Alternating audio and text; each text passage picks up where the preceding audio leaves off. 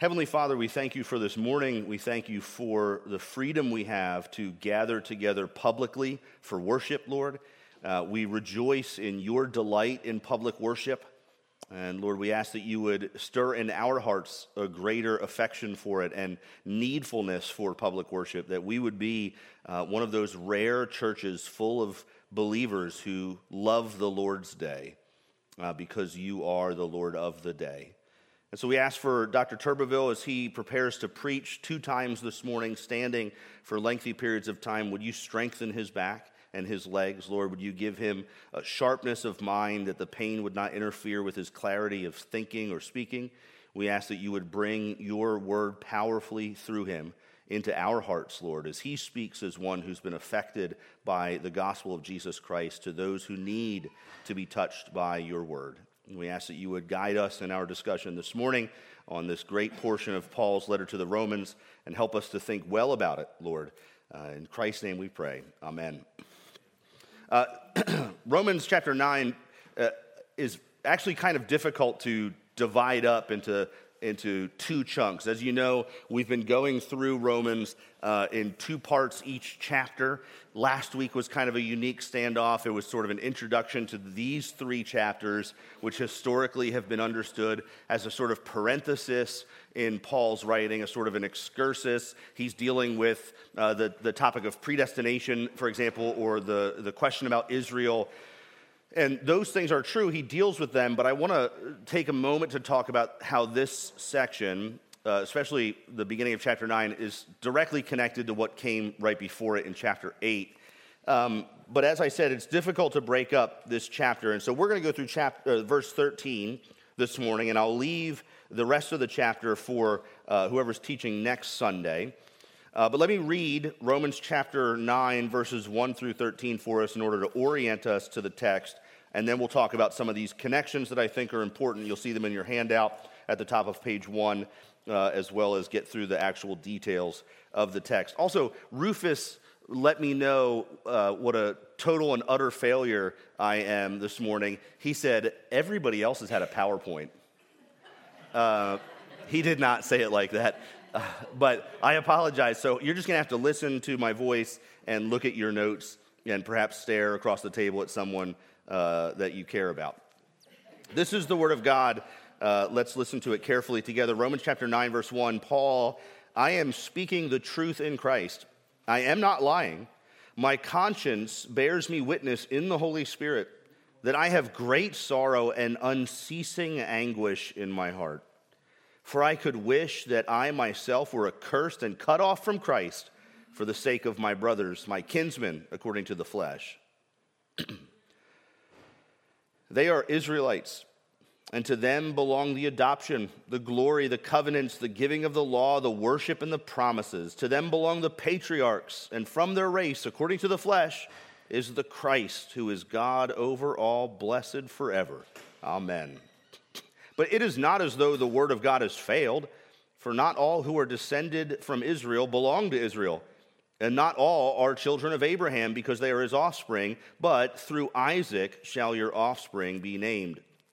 This means that it is not the children of the flesh who are the children of God, but the children of the promise who are counted as offspring. For this is what the promise said, about this time next year I will return, and Sarah shall have a son.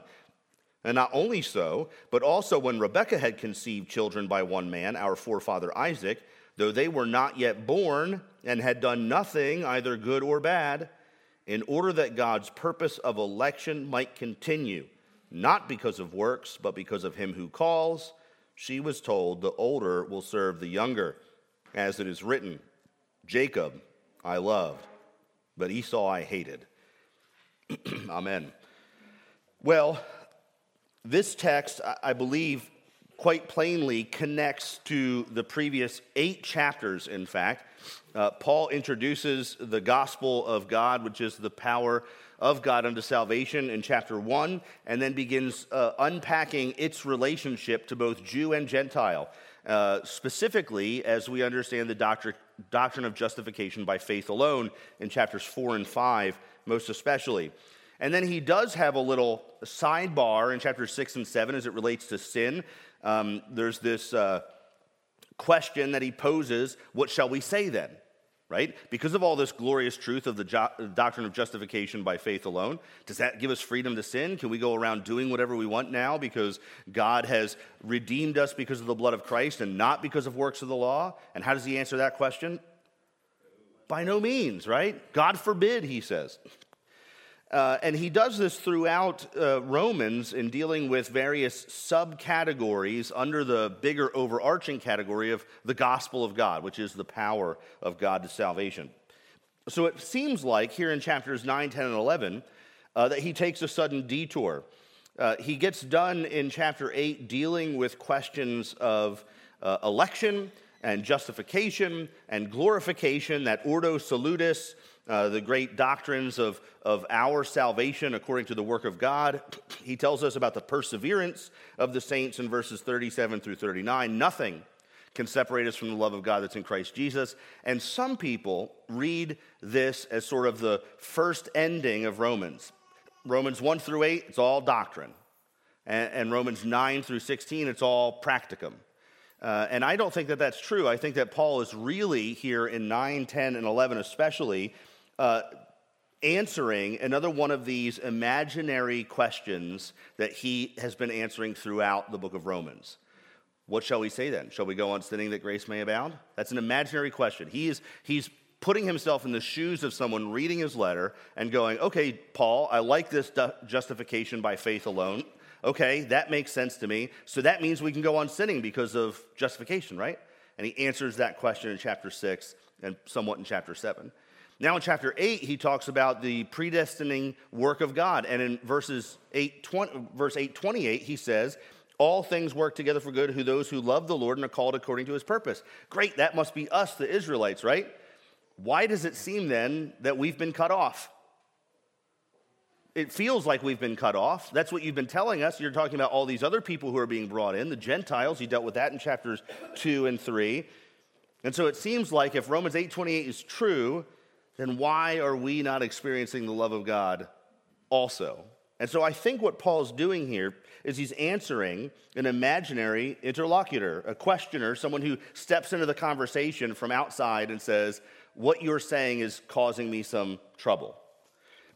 This section is not simply about predestination, in other words.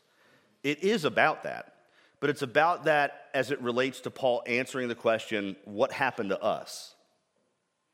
If God's faithful, it kind of feels like his word has failed, right? Look at the top of your notes. That's the key verse from this section. The word of God has not failed. And so Paul is answering the question, and in order to do it, he has to talk about predestination. He has to talk about God's relationship with the nation of Israel, with the ethnic Israelites. He deals with that very plainly. Now, I don't take the position, as some in certain camps do, that every time Paul says Israel in Romans 9, 10, 11, he's talking about ethnic Israel. It's a really short-sighted interpretation. In fact, one of the first times he mentions them here in the beginning, he says that that's simply not true. Not all Israel is Israel. So he can't be taking that position. We can't adopt that conclusion about his interaction here with the question of Israel. But obviously they're in view. So he is going to talk about Israel and their relationship to God, both now and in the future. But that's not the main point. He has to deal with it to answer the question. So one person has said that what Paul is doing in Romans 9, 10, and 11 is he's dealing with what we call a theodicy. So Martin Lloyd-Jones' definition of theodicy, you see that under point 3a there. It is a justification of the ways of God with respect to man. A theodicy, we often think of theodicy as really the question of evil. You'll hear that sometimes. Theodicy is just the question of evil. And that's true. The question of evil is a theodicy. We are dealing with the question of how do we justify God's works as they relate to man when it seems to us like it doesn't make any sense. It seems to us like maybe God's word has failed. It seems to us like God is out of control, or not in control, I should say, and things are going bad, and he said that they won't. So that's what a theodicy is. Lloyd-Jones says this. I agree. What Paul is doing here is he's saying, okay, you have a problem with what I've just got done saying based on your experience. It feels like you've been cut off. It feels like something new has happened, and you guys are no longer a part of it. And I want to show you why this has always been the case. It's always been the case. This has always been the plan, and we'll see that as we go through these first 13 verses together. Number 3, point B there, as Paul defends God's work in salvation. Again, looking back at chapter 30, those whom he predestined, he called, and those he called, he justified, and those whom he justified, he glorified. As he deals with election and justification and glorification, he necessarily touches on questions of predestination, God's free will and his sovereign election, the true Israel, the perseverance of the saints, and maybe most importantly here, the Old Testament as Christian scripture. One of the things that Paul is doing here, and we'll see this if you're skimming ahead in your notes down to the last section, the Bible tells me so, you'll see that what Paul is doing is he's making his argument from the Hebrew scriptures that this has always been the plan of God. This has always been the way it was supposed to be. And so those who are pointing their finger at Paul and wagging it and going, you're denying what God has said all along. You're denying our relationship with him. He's saying, no, you're misreading your Bibles. This has always been the plan. God's word has not failed. He's made this very, very clear, and we'll see that through at least 2 examples in these first 13 verses. Let's look at verses 1 through 3 together. This is Paul's passion for his people. You can imagine Paul penning Romans, and he ends chapter 8 with this marvelous expression of the glory of God in salvation. God is for us, who can be against us? He did not spare his own son, but gave him up for us all. How will he not also with him graciously give us all things? What wonderful truth that is. Everything in Christ is ours. Who shall bring a charge against God's elect? No one. It's God who justifies. Who can condemn? No one. Jesus Christ is the one who died and was raised and is at the right hand of God and intercedes for us. Who or what can anything separate us from the love of God that's in Christ Jesus? By no means. No, in all these things we're more than conquerors, he says. And then he gets to this moment where he pauses and thinks about what someone might say in response to that, what one of his brothers in the flesh might say in response to that. And they'll say, we sure feel separated from the love of God. It doesn't feel like these things are working together for our good. It feels like we've been cut off. You've told us earlier that all the stuff that we used to think, our circumcision and our law, accounts for nothing. So what's the deal, Paul? Have we really been lost because of this? Has God broken his promises with us?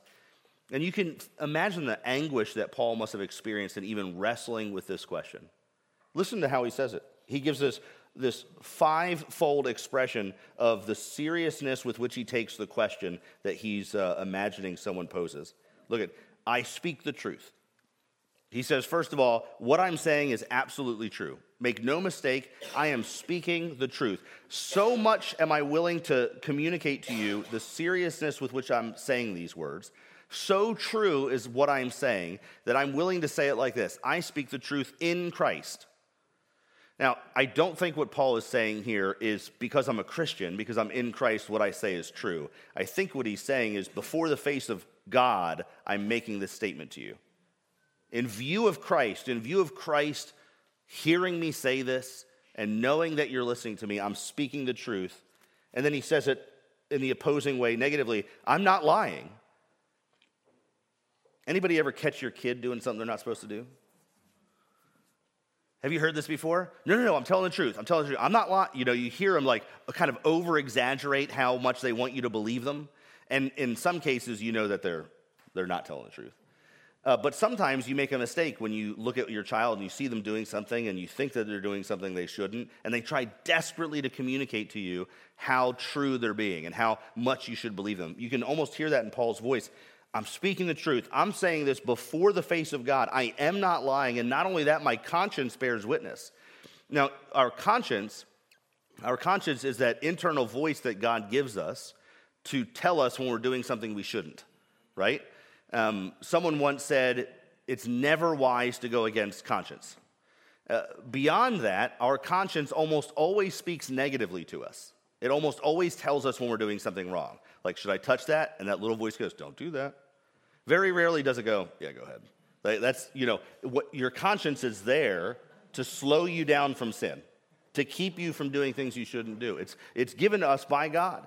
Now, we can sear our conscience, right? We can do things that weaken the voice of our conscience and silence it. But Paul is saying here, not only am I telling the truth before God, not only am I not lying, but even my conscience, there's not even a whisper of it telling me, Paul, you're making this up. You're making this up. And now what does he say about his conscience? It bears me witness. How? In the Holy Spirit. It's not an unsanctified conscience that I have that willingly lets me get away with lying. This is a sanctified conscience in the Holy Spirit that says to me, Paul, what you're saying is true. Paul has no doubt whatsoever that what he's about to say to this questioner, this person who has a concern with his doctrine, is absolutely true. Take it to the bank. It's very serious. Not only is it very serious, but he is very grieved. He says, I don't want you guys to think that all the stuff I'm saying is because I hate Jewish people. How can I? They're my own people according to the flesh, he says. And not only that, I'm telling you the truth, I am so overwhelmingly in sorrow and unceasingly in anguish in the core of my being. That's how serious he is. That's how much he loves his people according to the flesh. His kinsmen, his brothers, he calls them in verse 3. That's how much he loves them. And look, all of the accusations that the New Testament gets about being anti-Semitic, you can't conclude that after reading Paul here, who himself was a Pharisee of Pharisees, a Hebrew of Hebrews, from the tribe of Benjamin, all those things that he articulates about himself in Philippians. He loved his people. He loved his people. And he's writing to them not to condemn them, but in order to draw them to Christ. There's nothing anti-Semitic about Paul's instruction in the New Testament concerning the relationship between God and Israel. He says, be part of the church. Come in. Get grafted in. I'm from the bottom of my heart, with unceasing anguish, I'm telling you the truth. I'm not lying before God and the Holy Spirit. My conscience bears witness that what I'm saying is true. I love you guys so much that I have to say this. And I'd be willing that anything happened to me if it meant your salvation. Now, let's just pause there for a second. I want to get to this statement he makes in verse 3. I could wish that I myself were accursed, anathemaed from Christ for the sake of my brothers. Just thinking about verses 1 and 2, though, for a moment.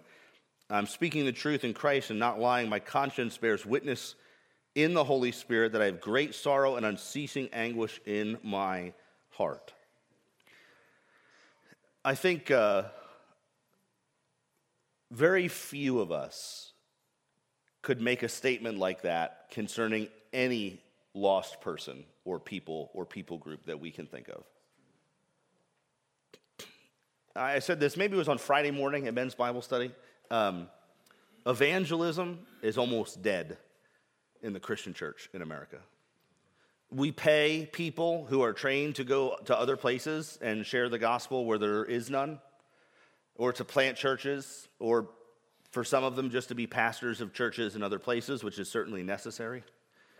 But evangelism, sharing the gospel with the people that live near you, imagine that great white throne judgment.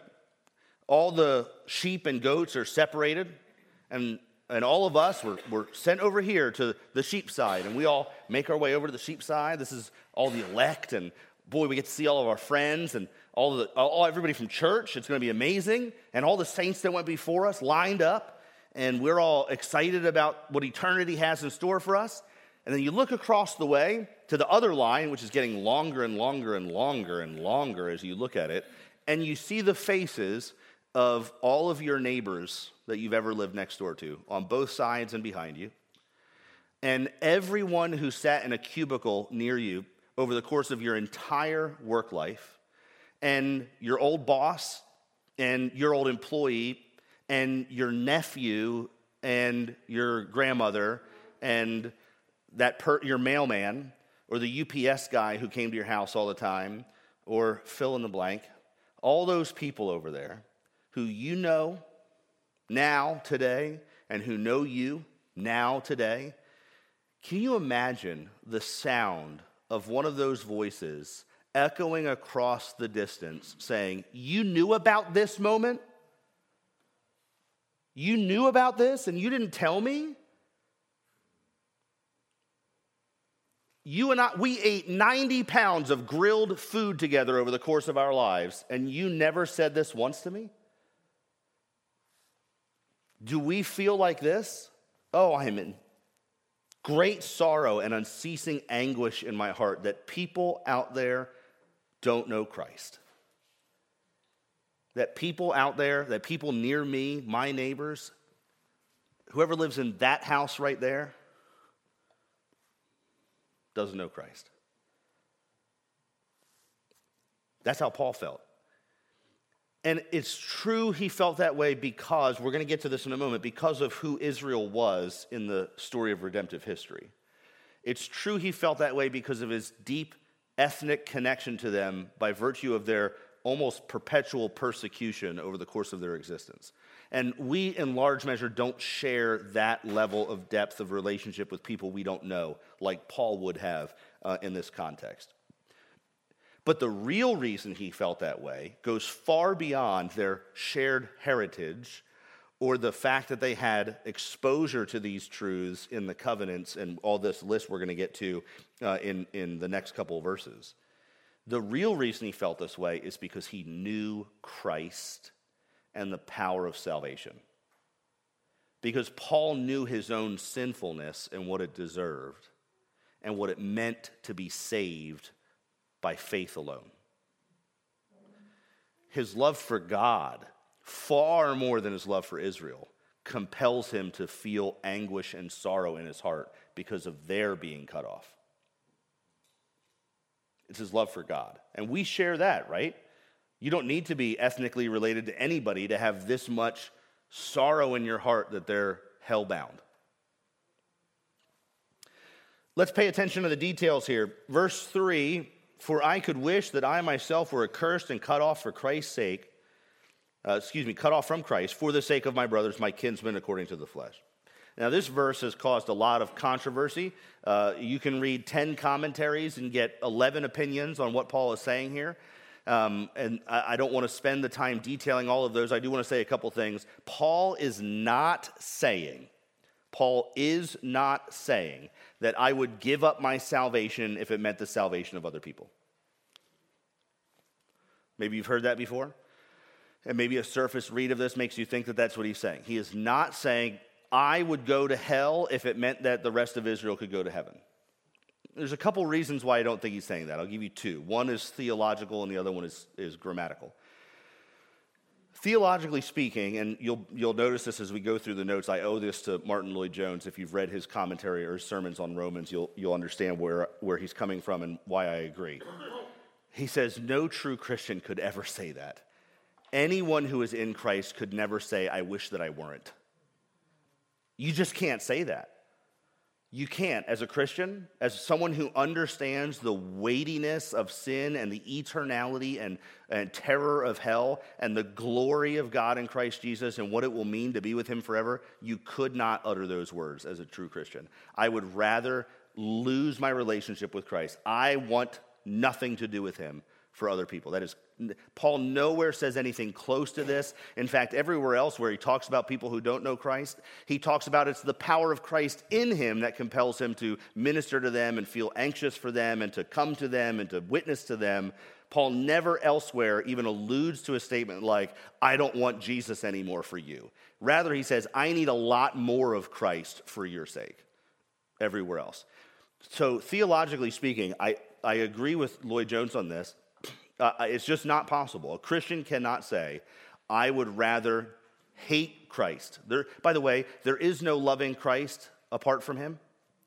There is no desiring Christ apart from him. There is no communion with Christ apart from him. There is no warm feelings towards Christ apart from him. There is only enmity with Christ apart from him. And no true Christian could ever desire that experience again.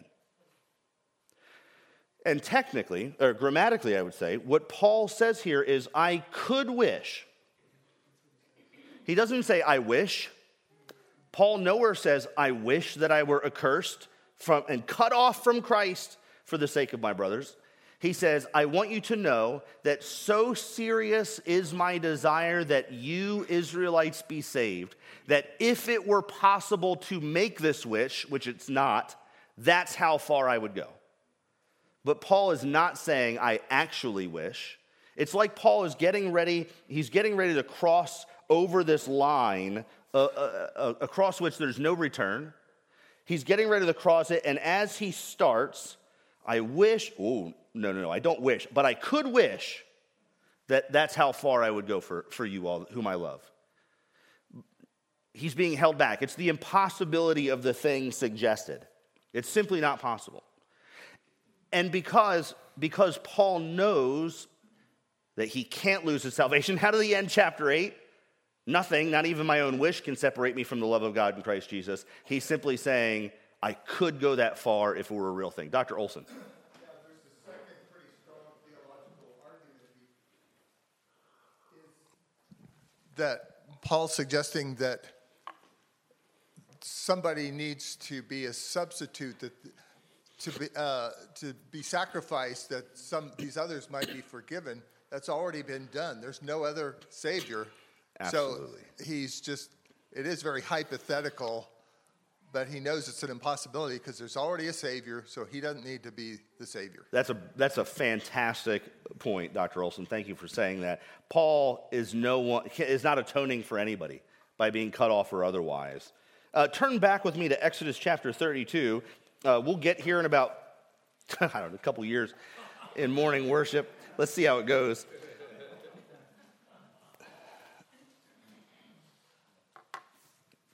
In Exodus chapter 32, Israel, whom we're about to read about, the eightfold benefit of being an Israelite according to the flesh, almost all of it takes place here in Exodus. Almost all of what he says takes place in Exodus. 7 out of the 8 points he's about to make. So hold on to that. Exodus 32, Moses goes up on the mountain. The people get bored. Where's Moses? We don't know. Let's make us a calf. We've talked about this before. We'll get to it again later. Obviously, God is unpleased with this. He turns to Moses and says, go down, your people. I love the way the Lord does that in verse 7. Remember, I brought my people up, and then they act foolish, and he's like, Moses, go, your people. I do this with my wife all the time. I'm like, your son today, let me tell you what your son did, right? And then as soon as he does something cute, I'm like, oh, did you see what my daughter did? Like, look at, and that's almost what God's doing here. He's like, your people, Moses, they're definitely yours. Go down there because I'm going to kill them all. And so Moses intercedes on behalf of the people, doesn't he? And Moses' intercession is not rooted in his great love for them. In fact, some of the language Moses uses about the Israelites it borders on hilarious. I was teaching a Sunday school class many, many years ago, maybe 8 or 10 years ago, on the Pentateuch. I don't remember what book it was in. It's probably in Exodus, or maybe it was Numbers. And it was Mother's Day. And I showed up at church that morning, and I thought, oh, no, I forgot it's Mother's Day. And I'm teaching this, kind of dry passage from Numbers, like they're wandering around in the desert. Like, how am I going to make this connection? I got to say something to all the moms here. And it happened to be the passage, God and his providence. It's the passage where Moses goes, am I their nursing mother that I should carry them around the wilderness all these 40 years? I thought, brilliant. There's the Mother's Day connection right there. Moses is clearly, he's not over the moon with these people. They've caused him a ton of trouble. And so his pleading, his interceding before God in verses 31 and 32 or earlier in the chapter, has less to do with them and more to do with the character of God. He says, God, don't forget your promises. Don't forget your covenant. Don't forget your reputation. You brought them out and told Pharaoh that you were bringing them to the promised land. You have to do it. And all the nations in the promised land, they're going to laugh at you and say you weren't able to take over from them. It's your reputation, God. That's how he pleads. Now listen to what happens in verse 30 of Exodus 32. The next day, Moses said to the people, you have sinned a great sin. And now I will go up to the Lord. Perhaps I can make atonement for your sins. So Moses returned to the Lord and said, alas, this people has sinned a great sin. They have made for themselves gods of gold. But now, if you will forgive their sin, and then listen to what he says here, this parenthesis, but if not, blot me out of your book that you have written. Very similar. Whoever has sinned against me, the Lord says, I will blot out of my book. In other words, Moses, that's impossible. It wasn't you, but the people who sinned are going to be punished for it. Now go back down and I'll go with you. Okay. So we see some of this in Scripture. The people of God have a great love for the character of God, the promises of God, and the people to whom God has made promises. So Paul is passionately concerned about the salvation of his brothers, his kinsmen, according to the flesh, he says in verse 3. And then he lists off rapid fire in verses 4 and 5, this eightfold benefit of being an Israelite according to the flesh. They are Israelites, and to them belong adoption, glory, covenants, the law, worship, promises, the patriarchs, and Christ. The greatest tragedy ever written. Shakespeare couldn't make this up. Thousands of years of fellowship with God, the covenant promises being made, the giving of the law, understanding what the law was and why it was given, their adoption, not their spiritual adoption as you and I experience in our salvation, but their actual adoption as the children of God. Exodus chapter 4, verse 22, God says to Moses, go tell Pharaoh to let Israel, my son, go, that he might come out to this place to worship me. And so this adoption is God's calling them to himself to be his special people, his particular people. The glory of God dwelled with Israel for all of those years, the Shekinah glory, the pillar of cloud that led them by day and the pillar of fire by night that moved them from place to place, that filled the tent, that filled the Holy of Holies in the temple, that protected them against their enemies. They had all of this. They got to see it. The glory of God.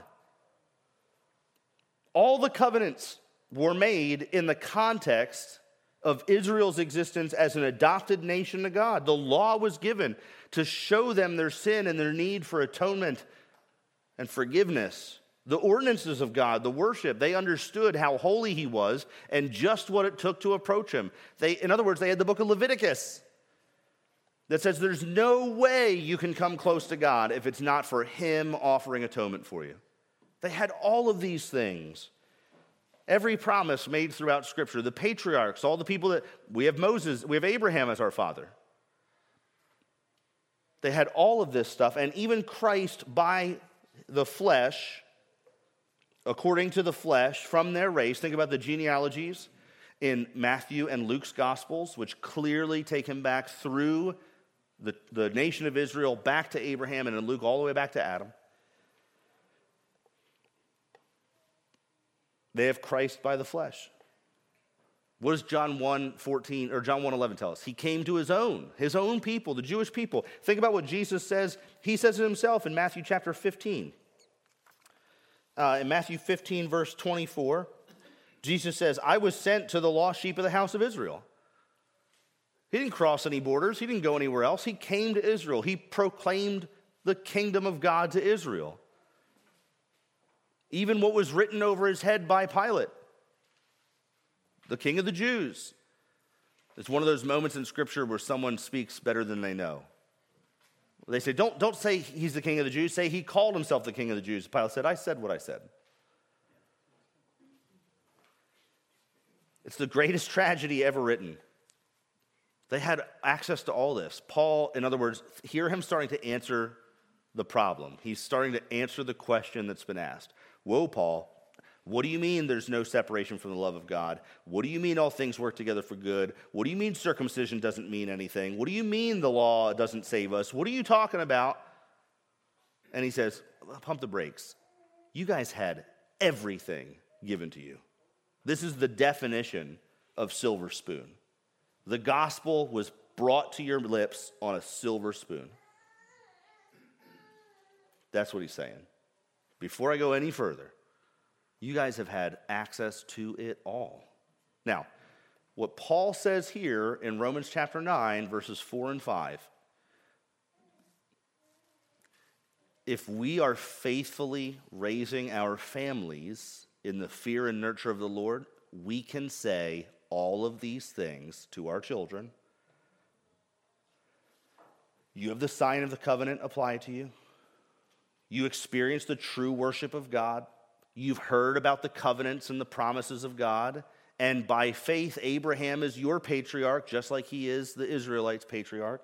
And Christ came for you. We can say all of these things contextualized to our circumstances, to our own children. And we should be holding this out before them. We should be holding these truths out before them that they might lay hold of them, that the silver spoon might come to their lips and they might taste and see that the Lord is good. Listen to what Paul goes on to say. Point number 2 there in this section. Boy, it's just no wonder Paul is grieved. It's no wonder. John 1:11.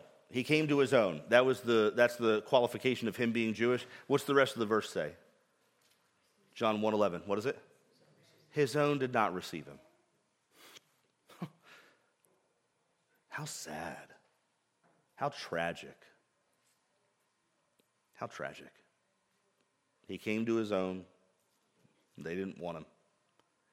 Jesus in Matthew 23 stands over the city of Jerusalem. Do you remember this? And he says, "Oh, Jerusalem, Jerusalem, how many times would I have gathered you together as a hen gathers her chicks under her wings?" But in keeping with Paul's theology here, Jesus doesn't say, "But I didn't have a chance." What does he say? You were not willing because you didn't know the day of your visitation. He came to them. He came to them, and Paul is grieved over it. But don't miss this. This is why I made the statement earlier, which I hope was a bit provocative.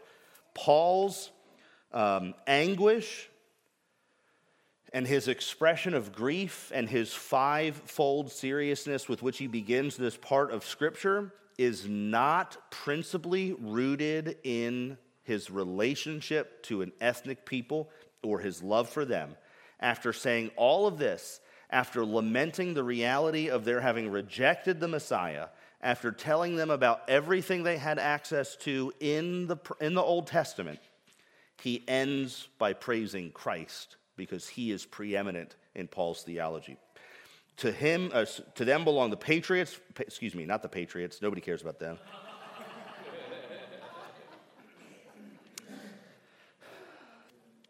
Sorry. Verse 5. To them belong the patriarchs, and from their race, according to the flesh, is the Christ, who is God over all, blessed forever. He says, Amen. He ends this terrible paragraph concerning the tragedy of Israel's rejection of the one they should have seen and known as theirs by blessing Christ as God over all. He makes that really important link there, Christ who is God. He doesn't say Christ who came from the Father, Christ who is God over all, blessed forever. Forever, that goes two directions, by the way. Paul loves Christ, and it exceeds his love for his kinsmen. Let's move on to verses 6 and 7. We need to define our terms. So the question that's been posed to Paul in his mind from this imaginary person standing on the sidelines, observing his writing, entering the debate, says, well, hold on a second. God made promises to Israel. You want to talk about the promises and the covenants and the adoption and the worship and the patriarchs. Those are all Israel things, right? I mean, clearly the Old Testament, it's about Israel. It's about God's relationship with the nation. And Paul says, hold on. God's word has not failed. You're telling me God's word has failed because all of these things were given to the people of Israel. You want to say to me, I got you, Paul. In verse 5 and 4, you just told me that they had adoption and covenants and promises and law and glory and worship and all those things. I knew it. I knew I was right. God has failed because he gave all that stuff to Israel. And Paul says, no. God's word has not failed because who's Israel? Who's really Israel? That's right. For not all who are descended from Israel belong to Israel. And not all are the children of Abraham because they are his offspring. God's word has not failed, and we're not talking about Israel, the ethnic, national, theocratic people group. We're talking about the people of God throughout the ages. Jump ahead to chapter 11 of Romans. You'll see there in your notes, point 2, verses 2 and 7. Again, I ask, has God rejected his people? By no means, for I myself am an Israelite, a descendant of Abraham, a member of the tribe of Benjamin. So clearly he's not rejected actual Israelites in total. And God has not rejected his people, which ones? Whom he foreknew. Not who have a missing piece of flesh, or not who have a certain kind of DNA, but the ones that he foreknew. It's always been a remnant within the nation. Verse 7, what then? Israel failed to obtain. Israel, as you think about it, Israel as you're talking about it, my imaginary friend. Israel, the nation, failed to obtain what it was seeking, but the elect found it, because God has always kept his promises to his people, the people within the people. Galatians chapter 3 and 4 say much the same thing, and for time's sake, we won't go there. Who are the children of Abraham? Those of faith. Those of us who have faith call Abraham our father. And that's what Paul says elsewhere in his writings. So who are we really talking about? We're talking about those God predestined. The elect, that's what he's been dealing with in the previous chapter to some degree, and what he'll continue to deal with here in chapter 9, especially as he gets into Jacob and Esau and Ishmael and Isaac here in the next couple of minutes. And what are we really talking about? So it's not just who. You're telling me that God's word has failed because of your definition of what Israel is and who Israel is. But the other question that needs to be answered is, what are we talking about? When you say God's word has failed, the word of God has failed, what do you mean the word of God? Because the word of God in this context, as Paul means it here, is his redemptive promises to bless Israel through the Messiah. That's always been the key. That's always been the promise. It's always been, think again about Galatians, it's always been the offspring, singular, who is Christ.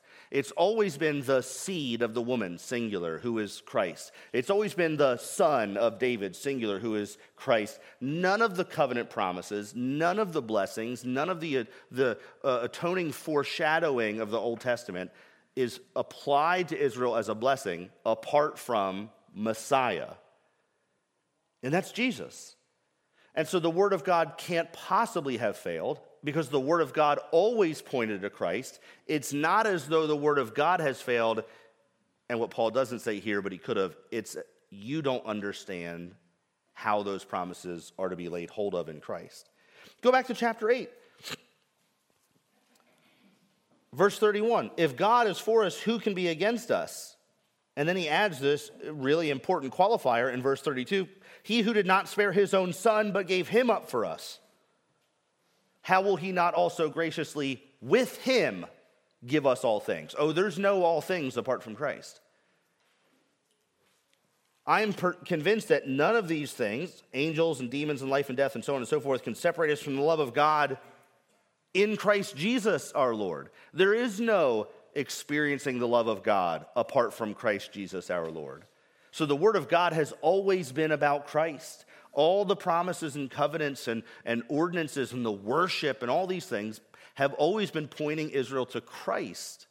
And so the person asking this question, the imaginary friend over here on the sideline, is saying, yeah, but Israel. He's like, that's not what you think it is. Yeah, but the promises. And who are they talking about? It's always about Christ. And so Paul here is helping the readers of his letter and us to understand that we need to be paying attention to the details, defining our terms as far as Israel and the word of God, the promises of God. Now look with me here at this last section. We've got just a few minutes left, and I think we'll get through it just fine. Verse 7b, after saying, not all the children of Abraham, not all are children of Abraham because they are his offspring, speaking of physical descendants there, but through Isaac shall your offspring be named. Through Isaac. Isaac is the child of The child of promise. I love what Paul does here. So far, he's been telling our friend, you've misunderstood what Israel means. You're not reading your Old Testament very well. You've misunderstood what the Word of God has been pointing to. You're definitely not reading your Old Testament very well. You've missed all of the benefits that you have as an Israelite. Clearly, you're not paying attention to what your Old Testament is teaching you. So let's go to the Old Testament. I want to show you two examples here directly from the book that you're arguing for, that this has always been the way God's operated in redemptive history. It's always been like this. From the earliest stages of God's relationship to the patriarchs. You don't go much further back than Abraham, okay? When we talk about patriarchs, nobody in Jewish tradition or in Israel's history talked about Adam as a patriarch or Enoch as a patriarch or even Noah as a patriarch. The patriarchs are Abraham, Isaac, and Jacob, and then the sons of Jacob, right? Those are the patriarchs. You can't go any further back than Abraham, in other words, which is why that's how Matthew starts his gospel, okay? So he says, let's go all the way back to the first patriarch and his kids. From the very first one, the very first child born to the covenant family of Abraham, God started delineating between those who were physical descendants and those who were descendants of the promise. From the very beginning. Ishmael, at 13 years old, what did he get along with his dad? Circumcision. He had the sign of being in the covenant community applied to him. All of the promises were his. The adoption was his. The glory of God was his. The covenants were his. The worship was his. Abraham, don't forget, was an altar builder. He was going all over the place building altars with his family to worship God every time they settled in a new place. He had all of the things requisite to faith. And then along comes Isaac, who also has the sign of the covenant applied to him. And he's the child of promise. Because, as we'll come to see here in just a moment, so that way God's purpose of election might continue.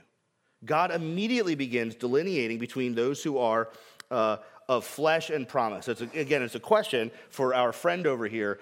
Is God dealing with people according to the flesh or according to his promises? It's always been according to his promises. The promise comes from God. Verse 7. God speaking, through Isaac shall your offspring be named. Verse 9, God speaking, about this time next year I will return, Sarah will have a son, and that's Isaac. So Ishmael and Isaac show our friend over here that God has always been operating this way in the course of redemptive history. He's not failing to keep his word. He's not cutting people who shouldn't be cut off. God is being faithful to his word. Look at example number 2, verses 10 through 13. And not only so, but also when Rebekah had conceived children by one man, our forefather Isaac, patriarch, here we go, he's for all of us, though they were not yet born and had done nothing, either good or bad, in order that God's purpose of election might continue, not because of works, but because of him who calls. She was told the older will serve the younger, as it is written, Jacob I loved, Esau I hated. Example number 2, this is the Old Testament pattern of God dealing with Israel. It's his sovereignty in election versus the work of man in their own salvation. The person who argues against Romans 1 through 8 is the person who thinks that works equal fellowship with God. That's it. The person who argues with Romans 1 through 8, this character who shows up on the scene in between verse 39 of chapter 8 and verse 1 of chapter 9, this person denies God's sovereignty in election and relies on his own works and salvation. And he says, hold on, I've got the law and I'm keeping it. And now you're telling me that doesn't matter. I've got circumcision, and now you're telling me that doesn't matter. I've got heritage, ethnic heritage. You're telling me that that doesn't matter. I had all the promises, and you're telling me that they don't matter. And Paul says, no. They all point to something, and you've said that he doesn't matter. God's word has not failed. Not one word has fallen to the ground. Westminster Shorter Catechism question 20, did God leave all mankind in a state of sin and misery? You remember mankind, we all fell in Adam, the covenant being made with Adam, not only for himself, but for his posterity. All those descending from him by ordinary generations sinned in him and fell with him in his first transgression. All of us, except for one, ordinary generations, right? That's that whole Holy Spirit thing we dealt with last Sunday evening. All of us fell in Adam. And did God leave us there? God, having out of his mere good pleasure from all eternity, in order that the purpose of election might continue, elected some to everlasting life, did enter into a covenant of grace to deliver them out of the estate of sin and misery and to bring them into an estate of salvation by a Redeemer. That's what Paul's saying. God's purpose, out of his mere good pleasure. I mentioned earlier this morning that one of the sort of subcategories that's dealt with is God's free will. God's free will in his decree. As God has the freedom to choose to do whatever he will do with whomever he will do it. And Paul goes on to deal with that here in these coming chapters, doesn't he? God's sovereignty and election, that it might continue. That way no one can say that there's injustice on God's part. I'll let somebody deal with that next week. He said before they were born, the older will serve the younger, and Jacob I loved, but Esau I hated. It had nothing to do with them. It had everything to do with him. Now this is, I'll say this before I get to my summary kind of conclusion here, because we got a minute to do it. This is and I think I mentioned this in the new members class last weekend. One of the biggest grievances with the Reformed position on God's sovereignty and election is the notion that it's unjust, which is what Paul's going to get to, that it's unfair, that you've got this whole mass of humanity sort of hanging out in limbo as though we were all neutral, and God goes and takes some and rejects others. Is that the picture that Scripture paints about election? About God's sovereign predestining of his people? No, rather, those doors right there are the gates of hell, and they're bottlenecked with every human being that's ever lived, rushing headlong that way, railing against God and cursing him the whole way there. That's our natural state in sin. Every person who has ever been born and ever will be born is running headlong and banging on the gates of hell to get in, so long as it means I'm away from God. That's what they want. That's what everyone wants. And rather than God coming to a mass of humanity kind of treading water in the ocean and saving those that he can, and the other ones, they just have to drown because there's no room on the boat for them, God goes and sends his son to stand at the gate of hell. He descended into hell in order to pluck people like brands from the fire out of his mercy and grace and bring them into a state of salvation by a Redeemer. That's a totally different picture. It is all God's love and mercy that brings people out of damnation and into salvation. It is none of this, people who go to hell don't deserve to go there. We all do. It's about asking the wrong question, isn't it? You ever catch this in Scripture? Have you heard somebody say this before? How does a just God commend Israel to go into the promised land and wipe out 7 nations? Total genocide. Kill them all. Have you ever heard somebody say that? Oh, the God of the Old Testament, I don't know about him. I don't want anything to do with a God like that. He sounds pretty mean. I mean, what did the Hittites and Perizzites, the poor Jebusites, what were they doing? Just sitting around cooking food, and here come the Israelites to kill them. What sort of God would condone mass genocide of an entire populace of the land? What's the problem with that logic? They were wicked. Yeah, Craig, what do you want to say? The last passage that always gets me in the Old Testament was he talks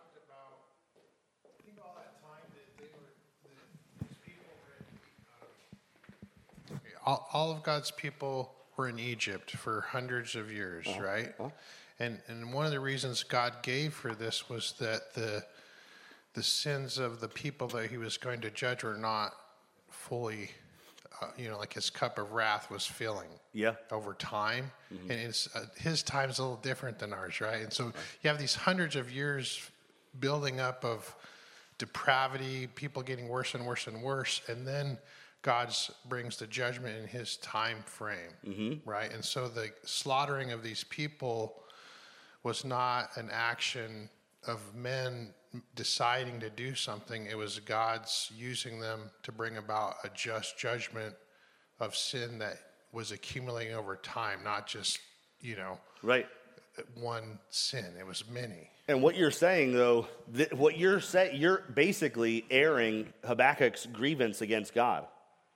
The Babylonians? You're going to use wicked people to judge us? Right? That's the same kind of problem that he has over it. But let me say it this way. The problem with the question, how can God condone the genocide of all the inhabitants of the land of Palestine prior to their taking possession of it? The problem with that question is it's the wrong question. That's a man-centered question that says, but all those people. The real question is, why in the world did God let any of the Israelites live? That's the real question. Why did God let any of these Israelites live? Good grief.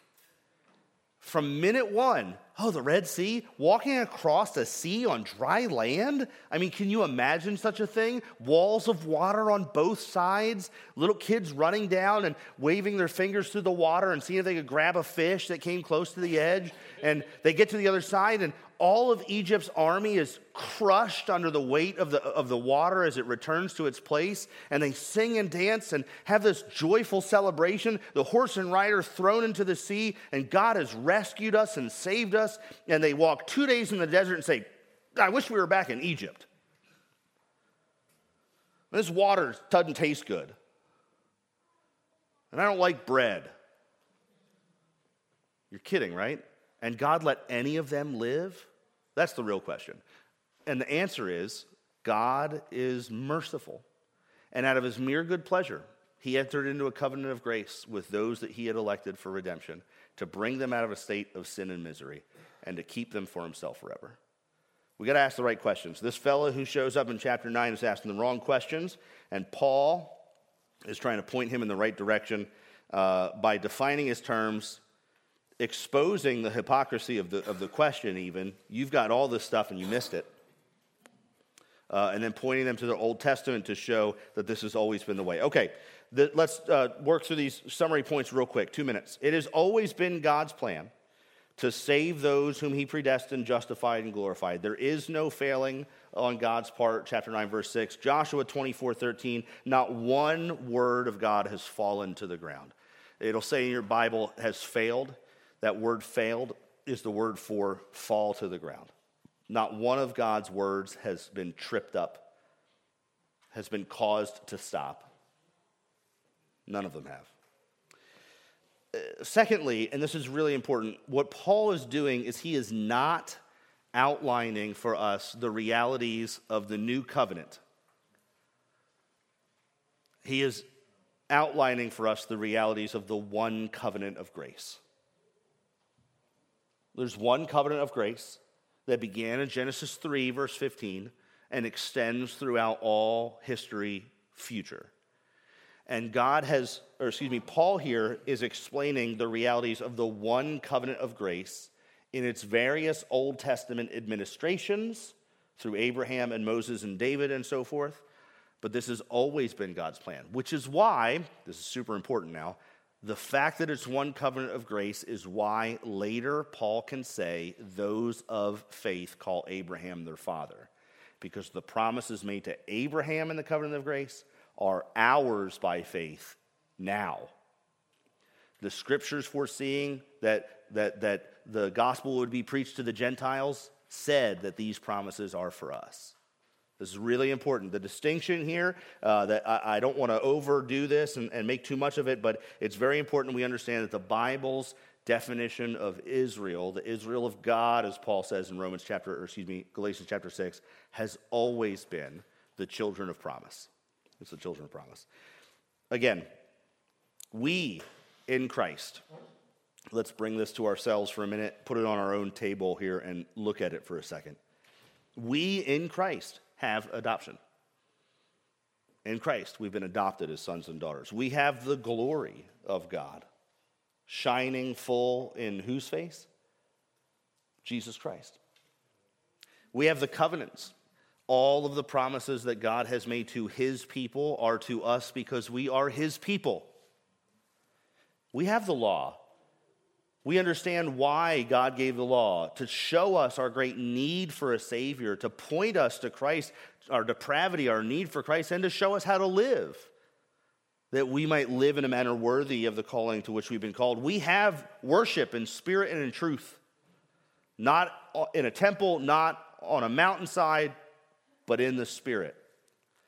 We have all the promises of the Bible. They find their yes and their amen in who? Christ, and he's ours. We have the patriarchs, the God of Abraham, Isaac, Jacob, and Bill, the God of Abraham, Isaac, Jacob, and Tim, the God of Abraham, Isaac, Jacob, and Stephen, and so forth. They're our patriarchs by faith. And most importantly, what's the last thing Paul says to this guy, this imaginary questioner? Christ. He's ours by faith. He's ours by faith, not by flesh, but by faith. That's far more significant, far more important. It's far more important that we understand that Christ is ours by faith. Because if we attach our relationship to God to anything other than faith, then just like this guy, we're going to have a problem. Nothing else will keep us secured to him. And so we have Christ by faith. Okay. Romans chapter 9, this is part 1 next week. I'm not sure who's up on the list to teach, but you'll go through the rest of chapter 9. It's a lot, and I probably could have gone through verse 18, but we're already 6 minutes over, and we barely got there, so I'm glad I didn't. Let me pray and conclude our time so we can end the recording and free you up to mill about and discuss and fellowship. There's coffee and such in the foyer here, the fellowship hall. And if you have kids in Sunday school, please collect them so those teachers can have a chance to take a break as well between services. Let's pray together. Heavenly Father, we thank you for your word. Thank you for this portion of Scripture and this great letter by this great apostle which show us how Christ is the fulfillment of all the Old Testament. Every promise, every administration of your covenant, every glimpse of your glory, they all point us to him, and he is ours, and if we are his, then we have all things in Christ Jesus. And nothing can separate us from your love for us and him. So help us to apprehend these truths, to teach them to our children and grandchildren, to lay hold of them by faith, Lord, and to walk uprightly before you all the days of our lives. We ask that you'd bless this time in between services. Help us to prepare our hearts for worship, to prepare the hearts of our children for worship. Lord, would you help us to delight in the preaching of your word? Cause the words that we speak in our songs and our confession of faith to be true in our hearts, Lord. And would you receive our worship as a sweet-smelling aroma? We pray it in Christ's name. Amen.